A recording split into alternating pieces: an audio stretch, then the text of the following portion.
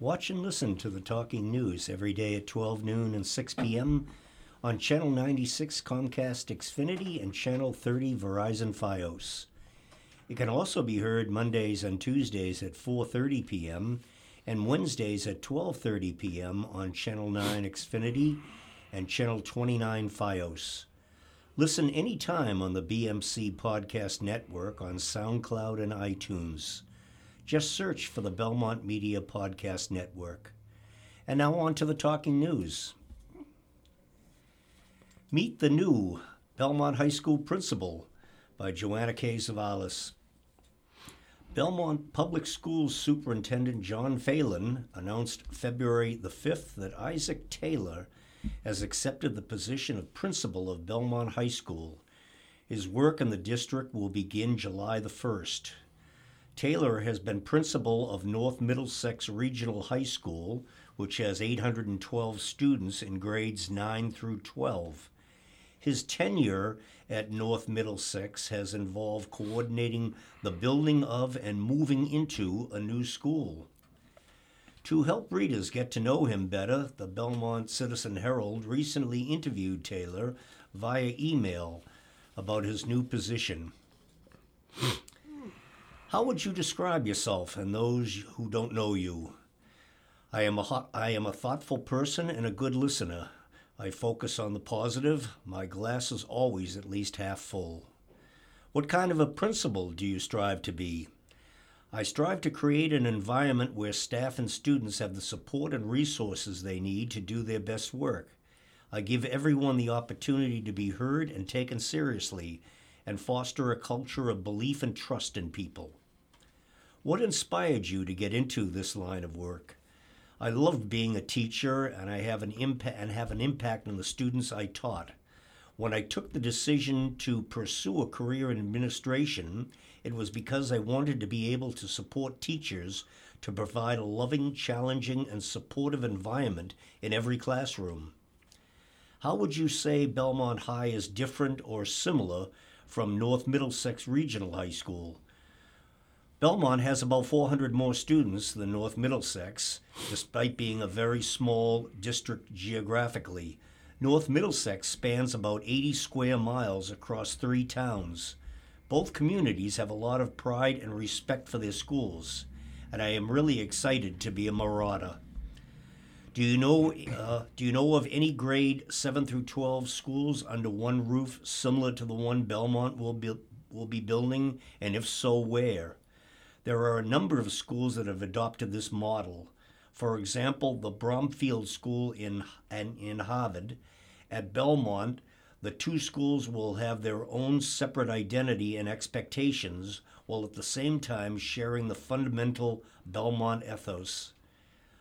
What are you feeling about having a retail marijuana store located near a high school or any school? Whatever towns decide to do with marijuana dispensaries, it needs to be clear that drugs of any description have no place in our schools. This includes recreational marijuana, which should not be possessed or used under any circumstances by minors. Was vaping an issue at your high school, and how do you think it should be handled? In 2019, vaping is a concern at every high school in America. As with alcohol and drugs, vaping has no place in schools, and this is a message that must be reinforced now that vaping has been with us for a couple of years. Many schools are developing better strategies for tackling the epidemic, and I'm excited to find out more about the diversion program that Belmont has developed to support students who are struggling with nicotine addiction. It's scary to send your child off to school and wonder, will they be safe? How can we be assured our students will be safe in a new 7 to 12 building? Student safety is my number one priority. I will work closely with the superintendent, the community, and the police to ensure that we will do everything we can to keep our students safe without creating an oppressive atmosphere in the school. At NM, our new building is much more secure than the old school, and having looked at the building plans for the high school, I have no doubt that this will also be the case in Belmont. Belmont High has been an open campus. Do you think it should change now that it's becoming a 7 through 12 school? And if so, why? There are many advantages to having some form of an open campus for juniors and seniors in high school. For example, giving students the opportunity to practice time management and self-control. Open campuses also have their challenges with security and accountability. Any form of open campus in the new high school will need to be administered so as not to impact grades 7 through 10. What do you think your greatest challenges will be as Belmont High's new principal? My greatest and most exciting challenge will be to get to know the community of learners at Belmont High so that I can best support our school through the changes and challenges of the coming months and years. I plan on doing a lot of listening in my first few months as the principal. What are you looking forward to most about your new role in Belmont? My passion is supporting excellent instruction and learning. I am excited about what I will learn about great teaching at Belmont High, and I look forward to leveraging my experience to further support Belmont as a community of lifelong learners. What attracted you to this position? Belmont is the only school that I applied to this year, and I did so because this role offers such an exciting challenge to such an amazing community. I feel truly blessed to have been offered this role. What else do you plan to do to prepare yourself for your new role on July the 1st? Right now, it seems like a long time until I start at Belmont, but this gives me time to ensure that I complete work on a number of critical projects at North Middlesex and finish the year strong.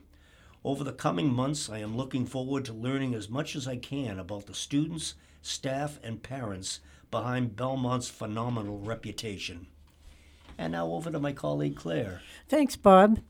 Wasted time on warrants backlog in Massachusetts. Part 1. This is by Eli Sherman of Wicked Local and Doug Caruso and Mike Wagner of the Columbus Dispatch. Brian Vincent woke up one morning to a police officer knocking on his door. They said, "We have a warrant for your arrest," said Vincent, owner of Vincent's Country Store in Westminster. The warrant was issued because Vincent failed to renew his dog license, a $25 fee. He spent 2 days in court, first explaining he never checked the mailbox. The second was spent showing he had renewed his license. "I understand I was in the wrong, but I didn't think that if you don't renew a dog license, you could be heading to jail to await a judge like you robbed the 7-Eleven, Vincent said. Thousands of Americans are a traffic stop away from being jailed for crimes as minor as not paying a traffic ticket, according to an investigation of arrest warrants by Wicked Local and the Columbus Dispatch. Vincent had the means to pay his dog's license renewal plus a late fee, and he avoided jail because he was able to sort the issue out quickly. But the same can't be said for many Americans. Data collected by the Columbus Dispatch shows warrants in Ohio are thickest in the poorest neighborhoods and disproportionately affect racial and ethnic minorities. The Executive Office of the Mass Trial Courts denied a request for information showing offenses and biographic information, making it impossible to break down the more than 390,000 outstanding warrants in Massachusetts by geography. Through interviews with local and regional law enforcement, along with lawyers, judges, and court officials, anecdotal evidence suggests the dynamic plays out in Massachusetts. The Dispatch and Gatehouse Media contacted officials in all 50 states, but did not receive data from the other 23.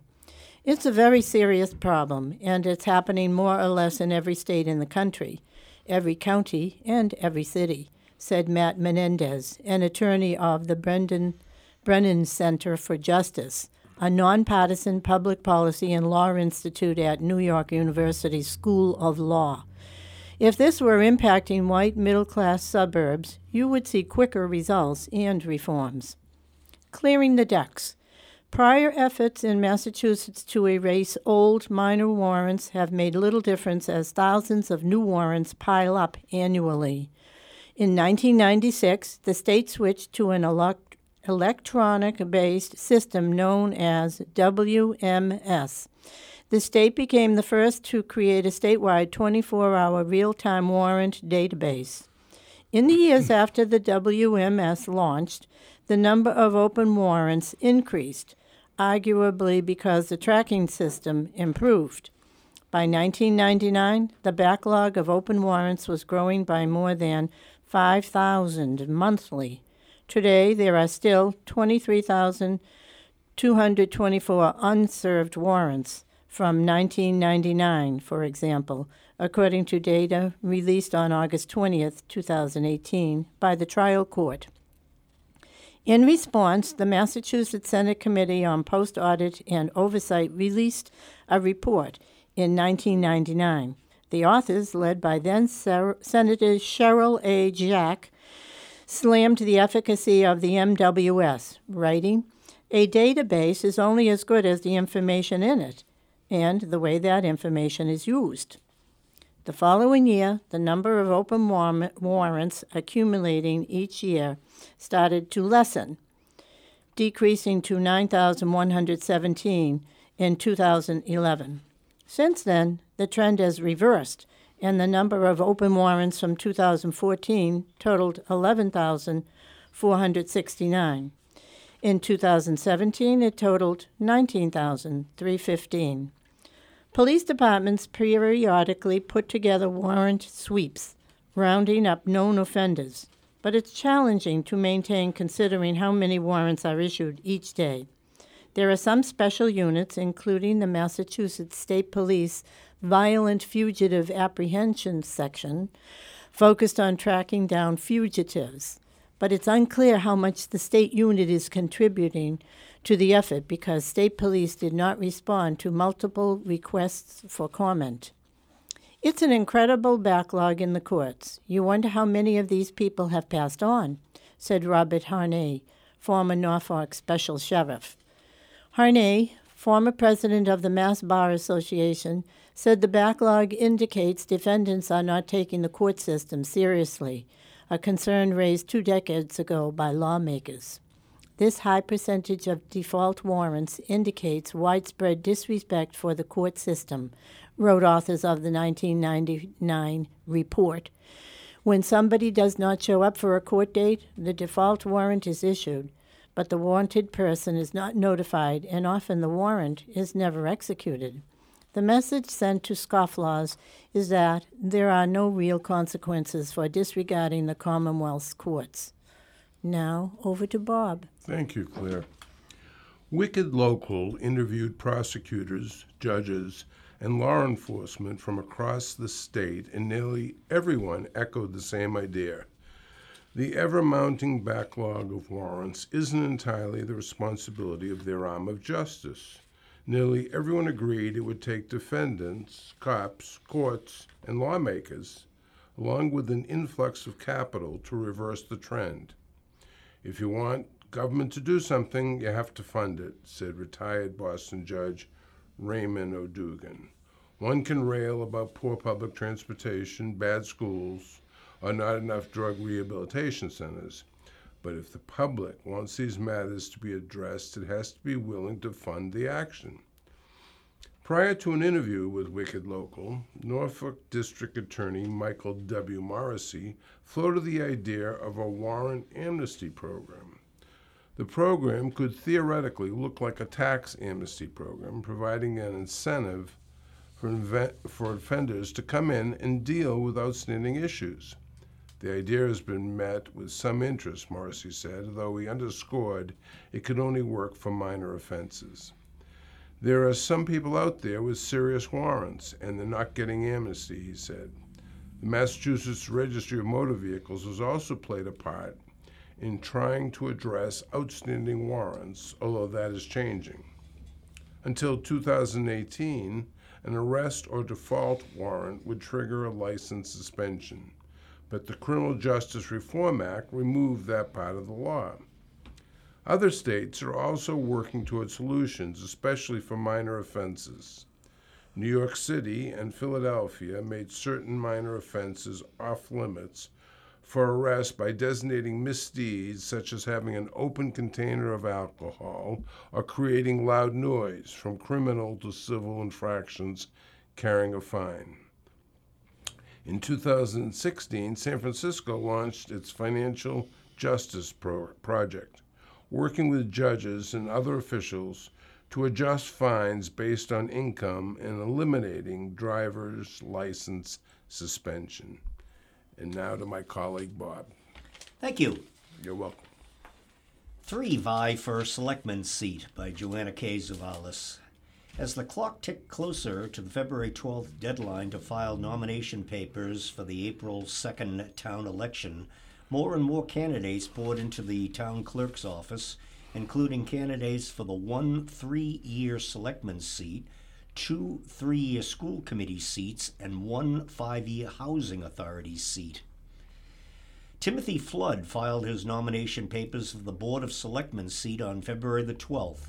He has lived in Belmont for 8 years with his 7th grade daughter, Victoria, and partner, Casey. He has served on the Chenery PTO for the past few years. Flood graduated Arlington High School and became a United States Marine, serving in Iraq and Afghanistan from 1998 to 2004. He also worked in federal law enforcement with the Department of Defense Police in Natick. Most recently, he started his own business, East Coast Chip Keys, located at 458 Trapello Road in Belmont. Flood believes Belmont has lacked neutrality in key positions and said he brings that. I'm not tied to any one political thing in town. I think that gives me an advantage to understanding the community's outlook on all the items that they want to bring forward, because I don't have a bias one way or another, so I get to hear both sides and be a true neutral party, where I don't think I've had that for quite some time. He said he would like to see more information providing residents on issues such as an issue of being a district member of the Minuteman Regional High School. He is also concerned about the community path route and providing a tax abatement for senior residents. Flood said people have encouraged him to run because he is known for listening to concerns and looking for solutions. As a general rule, he said he always tries to have some sort of solution to a problem before bringing it forward. I think having the lines of communication open, especially in a small town like this, is super important, he said. He thinks a lot of smart people in Belmont are afraid to bring their ideas and concerns forward because they don't feel welcome. The two other candidates running for selectmen are Jesse Bennett and Roy Epstein. And now over to Claire. Thanks, Bob. Belmont to host community workshop. Belmont will host a community workshop from 3 to 5:30 p.m. April 28th at the Beach Street Center, 266 Beach Street in Belmont. The workshop will explore new ways of working together to build a community. Robert Putnam, author of Bowling Alone and Better Together, Restoring the American Community, will kick off the event. There are great programs happening in our library, community organizations, religious institutions, and schools, said co-organizers Marcia Samuels and Mary Power. How can we build upon all we have done well and pool our strengths as the town looks to the future? Spearheaded by the Belmont Library Foundation and co-sponsored by an array of groups, including the Board of Selectmen, Belmont Public Schools, and more than 20 town organizations, the workshop welcomes all citizens to join in the conversation. Town moderator Mike Widmer will guide the discussion. I'm proud of the extraordinary level of community engagement in Belmont, said Adam Dash, chair of the Board of Selectmen. This workshop will bring many groups together to brainstorm how we can make our community even stronger by forging connections and working together. Communication and cooperation are the key to a cohesive community, and this event will foster both. This event is free and open to the public.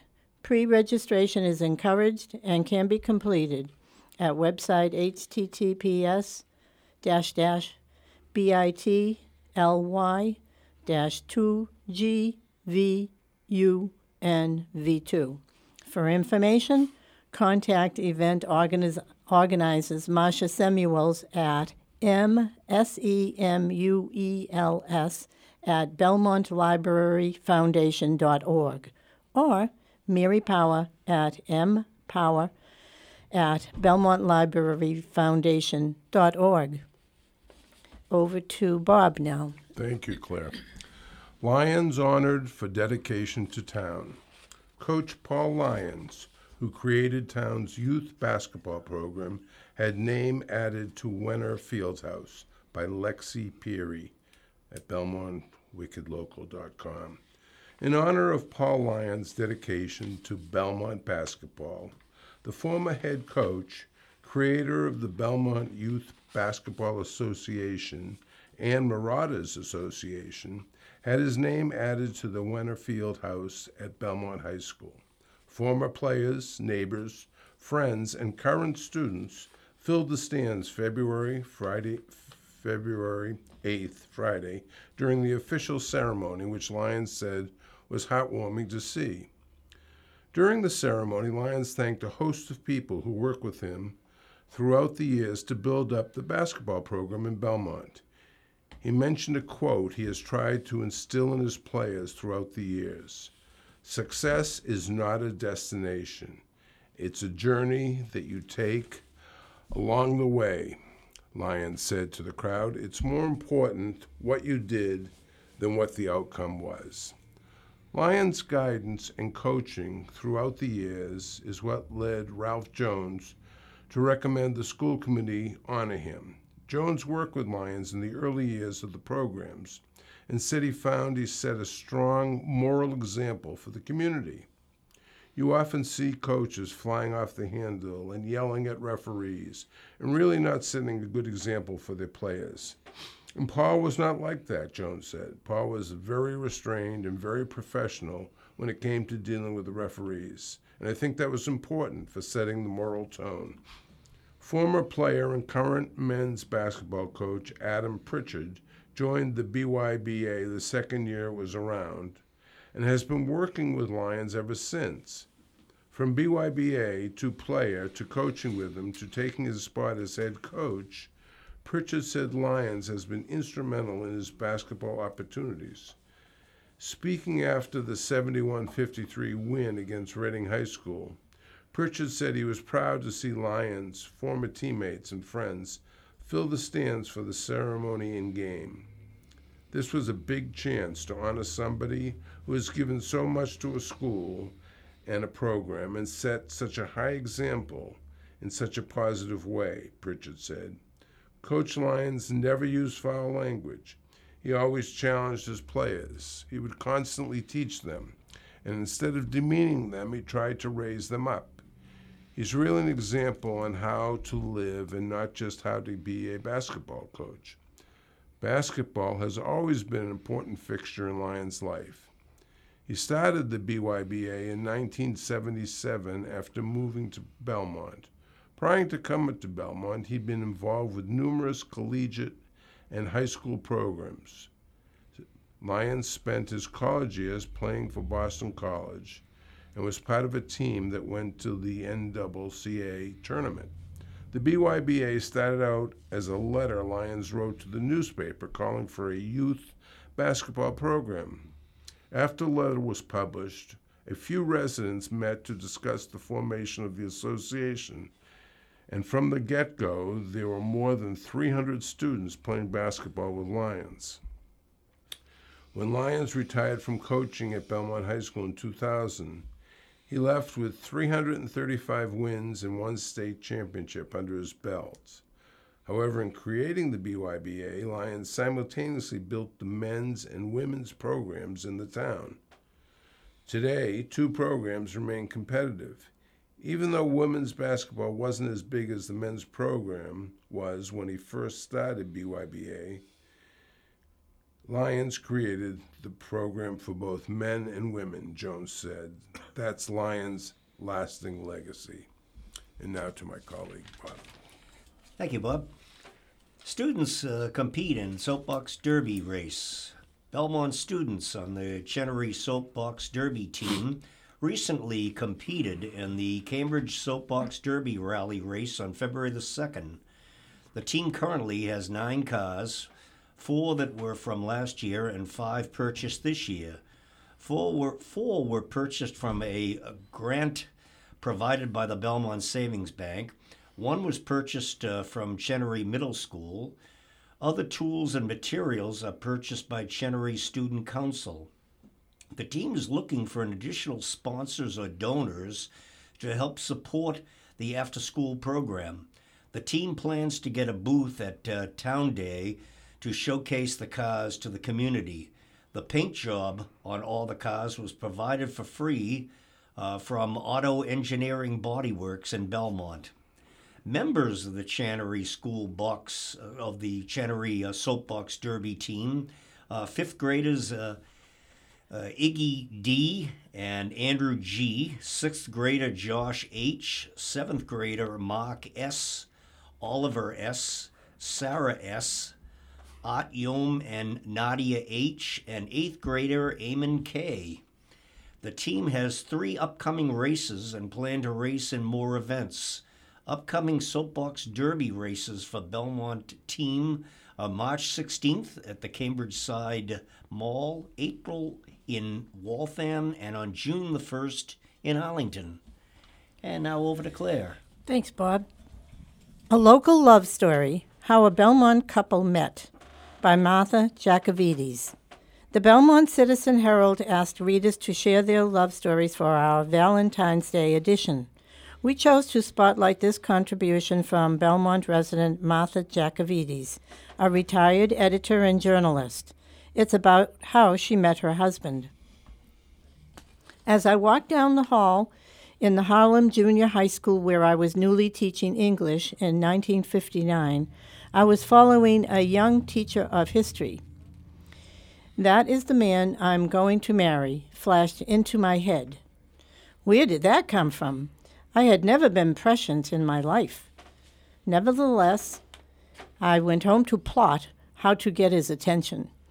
As a Massachusetts native, I was supportive of our Senator John F. Kennedy, who was now starting his run for president with a primary in West Virginia, and not given much of a chance. Back in the teacher's break room, I confronted the object of my desire. Quote, "Kennedy is going to win next week," I said. "No?" I continued. "You don't think so?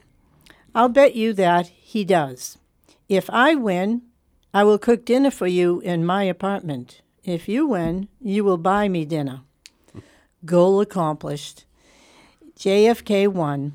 We will be married 58 years on April 14th.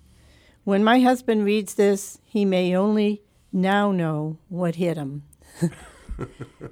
Now over to Bob. Thank you, Claire. Belmont Women's Club completes restoration project. The Belmont Women's Club recently announced that it has completed a restoration project at the 1853 W.F. Homer House. The cupola that sits atop the house has been repaired and repainted thanks to a Community Preservation Act grant. We are thrilled that this project is now complete and that the public can enjoy the full beauty of the Homer House, said Women's Club co-president Wendy Murphy. The cupola was in serious disrepair and needed a new roof, new painting, carpentry work, and a new finial. "I think I love the finial most of all," said co-president Katrina Ralston. "It has just the right amount of spark and grandeur." The Women's Club purchased the Homer House in 1927 to save it from destruction. A developer had plans to tear the house down and build 7 house lots on the land. The club has volunteered to preserve the house ever since. A 501c3 charity, the Belmont's Women's Club is an all-volunteer organization of men and women that relies on membership fees and donations to cover repairs and expenses to maintain the property. We desperately needed to repair the cupola, but had no hope of being able to afford it without the CPA grant, said Murphy. We are so grateful to the town for approving the funds and the Historical Society, which made sure we did everything right. We were very lucky to work with architect Gary Wolf and Marshall White, our contractor.